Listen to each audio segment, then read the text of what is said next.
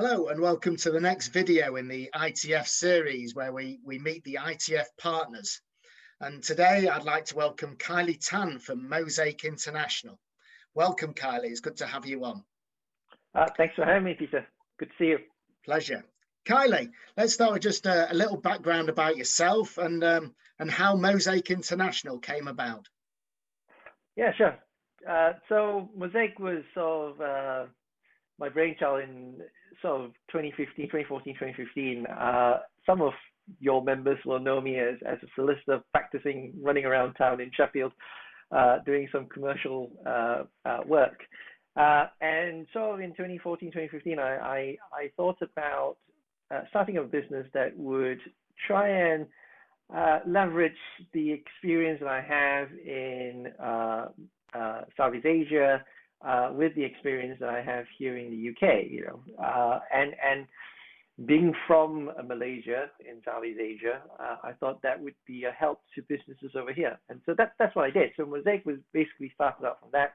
My background is in the law, and I still do a bit of legal work here and there, and a lot of my time is devoted to Mosaic International. Very good.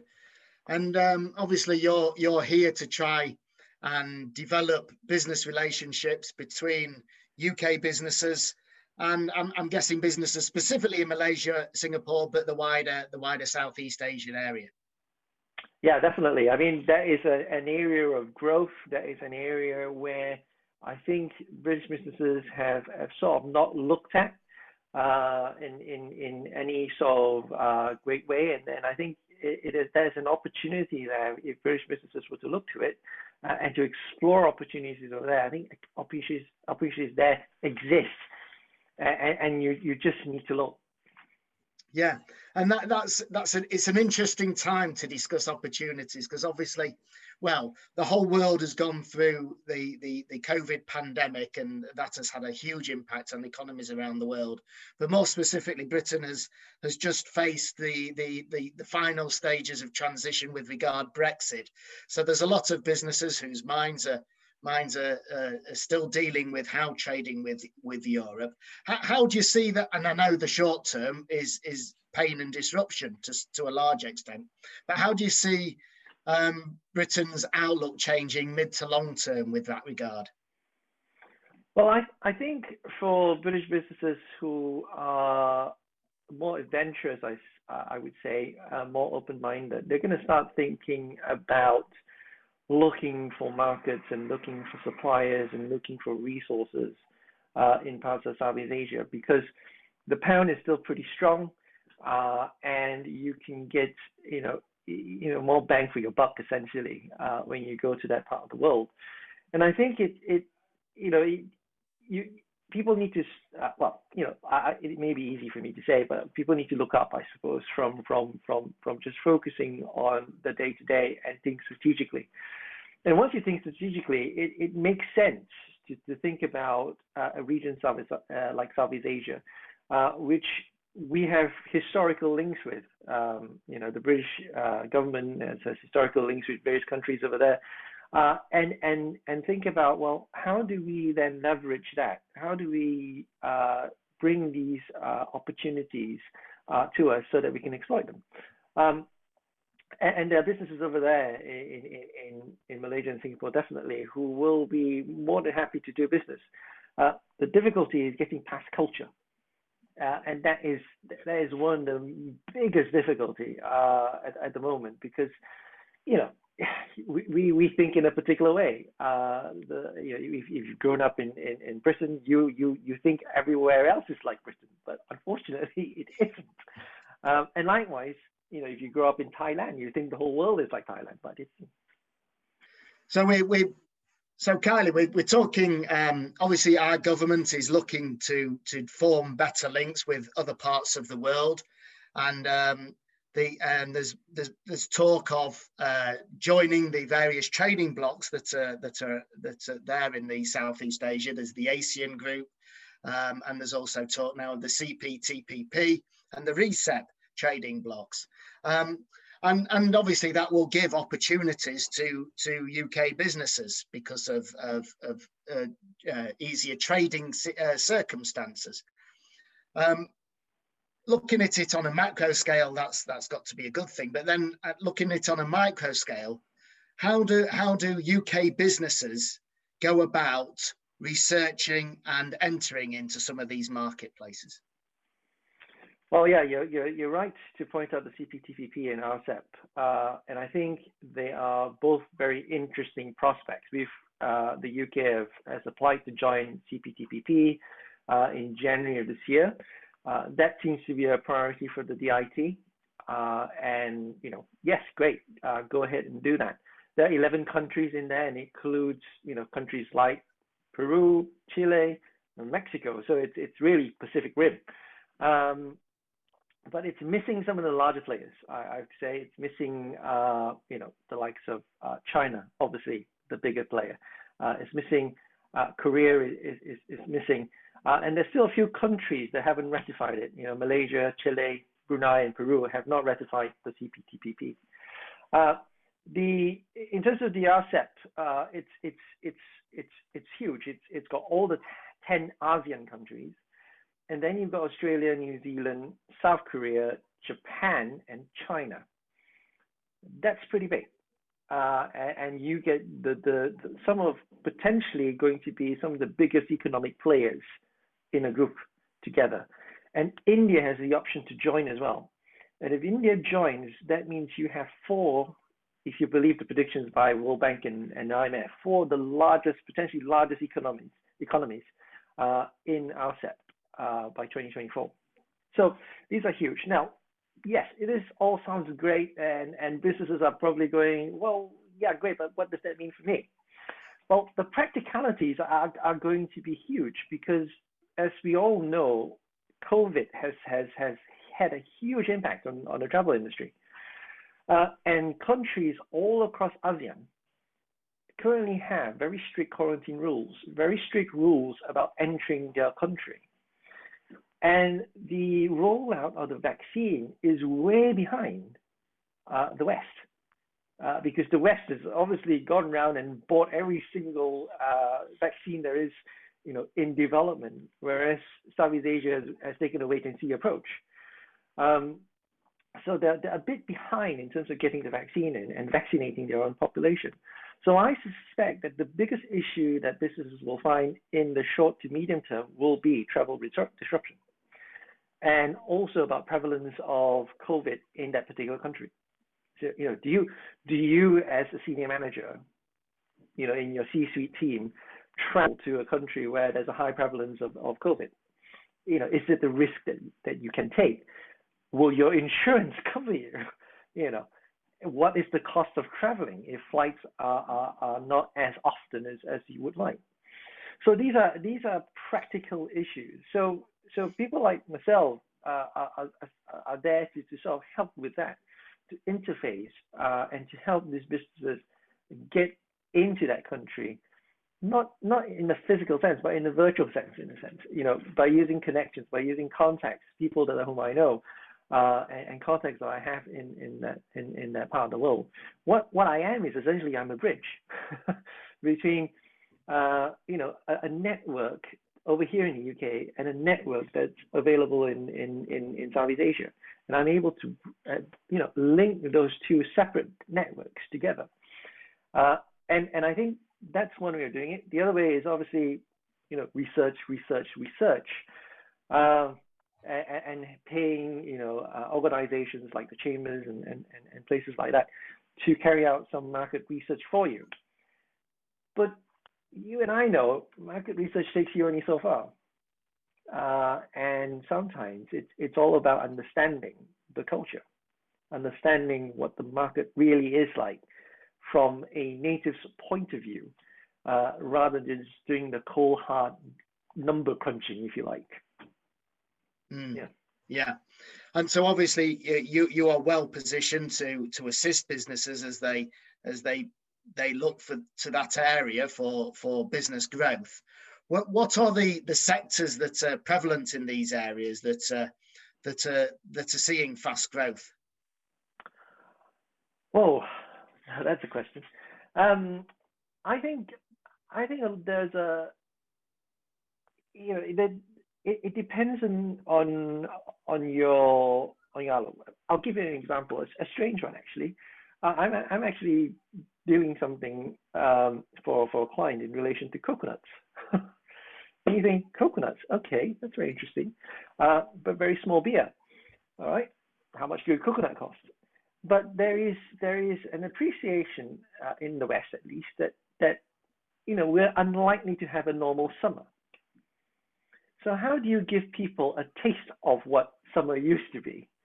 And some of the supermarkets are thinking of bringing in these kind of products, actual coconuts, which people can buy from their shelves and take home and drink like you were by the beach. Uh, and and and the difficulty here is logistics. How do you deal with that? Bringing coconuts from somewhere as far away as Southeast Asia. But there's also a question of demand and supply because um, the demand is huge. And I couldn't even begin to understand how big it is until I sort of asked the question and I suddenly realized this is a huge business. And I suppose our audience manufacturers will go, what's that got to do with me? Well, the thing is that we don't know what we don't know. And that's the reality of it. We might think, right, okay, so it's a coconut, great, big deal, but it is actually a big deal. It is actually a big deal, and I think there are various industries in Southeast Asia, and Southeast Asia is so diverse, by the way. It's like talking about the EU in one general statement. All its different countries, all its different cultures, all its different languages. Southeast Asia is exactly like that. It's so diverse, and it is a question of what are you looking for, and then us making the judgment call as to which country is the best. Now, having said all that, if you're a Brit trying to do business in Asia, the three main places you would look at: Singapore, Hong Kong, Malaysia, because of language. English is widely spoken, especially in Singapore and Malaysia.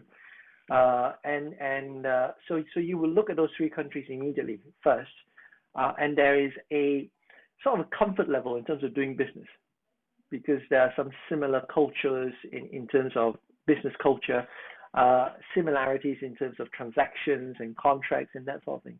So it gives you a bit of comfort to begin with. So that would be my answer to that. So, and as you say, some of the barriers to doing business is the culture and the language, and so that is an obvious advantage. Is if English is a widely spoken business language in those territories.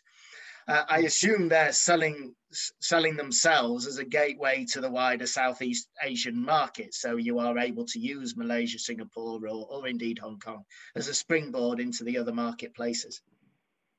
Yeah, and that's absolutely right. A lot of businesses look at China as obviously the big player in that region, and everyone wants to get into China, But getting into China doesn't mean setting up in China. You use Hong Kong, for example. You use Singapore or you use Malaysia. I use that particular order for good reason, because Hong Kong is right next door. You get a large amount of the population that can speak Mandarin Chinese, which is great. And then Singapore. Now, the reason why Singapore, and if it were up to me, I would probably go to Singapore, because Hong Kong is so expensive to do business. It is so expensive to hire staff. So you go to Singapore. But again, Singapore has the same issue because staff are so expensive as well. And then you start looking at Malaysia, because then you will look at Malaysia as another entry point, because it's got a lower cost of living, and you can get a group of population there that speak Mandarin Chinese, to get into that market. So it's using, you're right, the word is springboard into China. You don't have to be in China to do business in China. And I think I have heard anecdotally, although I wouldn't be able to say whom, that doing business in China is complex. It's complicated. There are a lot of things that we are not familiar with, and although I might look the part, I don't even speak the language, and so I would be at a total loss in China. Full stop. Yes, of course. Yes, it's as you say, it's a very diverse region, hosting many different languages and many different cultures, and it's of course understanding that diversity as well as you enter that marketplace. So I think many businesses who are able to start looking beyond Brexit and beyond EU will recognise that it is a very dynamic, a very lively, and a very exciting place to do business. And you are ideally placed as Mosaic International in order to assist businesses with their goals and their ambitions within this area. Yeah, definitely. And people can just pick up the phone and ring me even if they're not sure. Quite happy to field inquiries, or just email me. And the thing is this: I often test an inquiry when I get one, and to see whether really there is a need to go to Southeast Asia, because oftentimes you might be able to find a supplier locally anyway. So what's the driver? And if it's cost, yes, okay, there's some cost savings in relation to that, but the complexity of then doing business overseas, is it worth the cost of doing that business? And so, I often test that, and sometimes I say, look, we can get you the savings, but is it worth your while doing it? Probably not. Now, if someone says to me, look, we have a strategic decision that we want to be in Asia because we think that that's where the growth is going to be, then really that is what that's how I can definitely help with that sort of business, because that's a bit more long-termism in terms of their thinking, in terms of where they want to be. And I think being in Asia is an amazing opportunity. But you have to be committed to it. You have to have a long-term strategy for it in order to make it a profitable project to start on. Very much so. This is not a sprint. I would say it's a middle distance running distance, or potentially even a marathon. Because if you look at the businesses who have been successful at making the move to Asia, and the prime example is Dyson, and the way Dyson has done it is to throw a whole lot of money at it by moving their operations across, moving their headquarters across, and they've got money, and therefore they can speed things up. But most people haven't got that sort of that resource to throw at the problem, and so you have to grow it organically, and therefore strategic thinking and making strategic decisions become more and more important. And so if you look at some of the very large multinationals that are already there, they have been there for years. They have been there for at least 20, 30, 40 years even. Some of them might have been there for 100 years if you look at HSBC and the like. And they've grown. But the key, I suppose, is that they've made that strategic decision. We want to grow in that market. And because they've made that decision, it makes it easier to move forward. Absolutely, yeah. Well, Kylie, thank you very much for your time today. It's been fascinating to talk about it, and just a brief insight for our members to see what is available in Southeast Asia, and that how you are so ideally placed in order to assist them in their endeavours in that particular region. So your details will be on the website, and so there'll be the email and the phone number if you want to contact Kylie. I'm sure you'll be very happy to take calls and assist wherever you possibly can. So Kylie, thank you very much for your time, and wish you all the best. Thank you. Thank you, Peter. Thanks very much.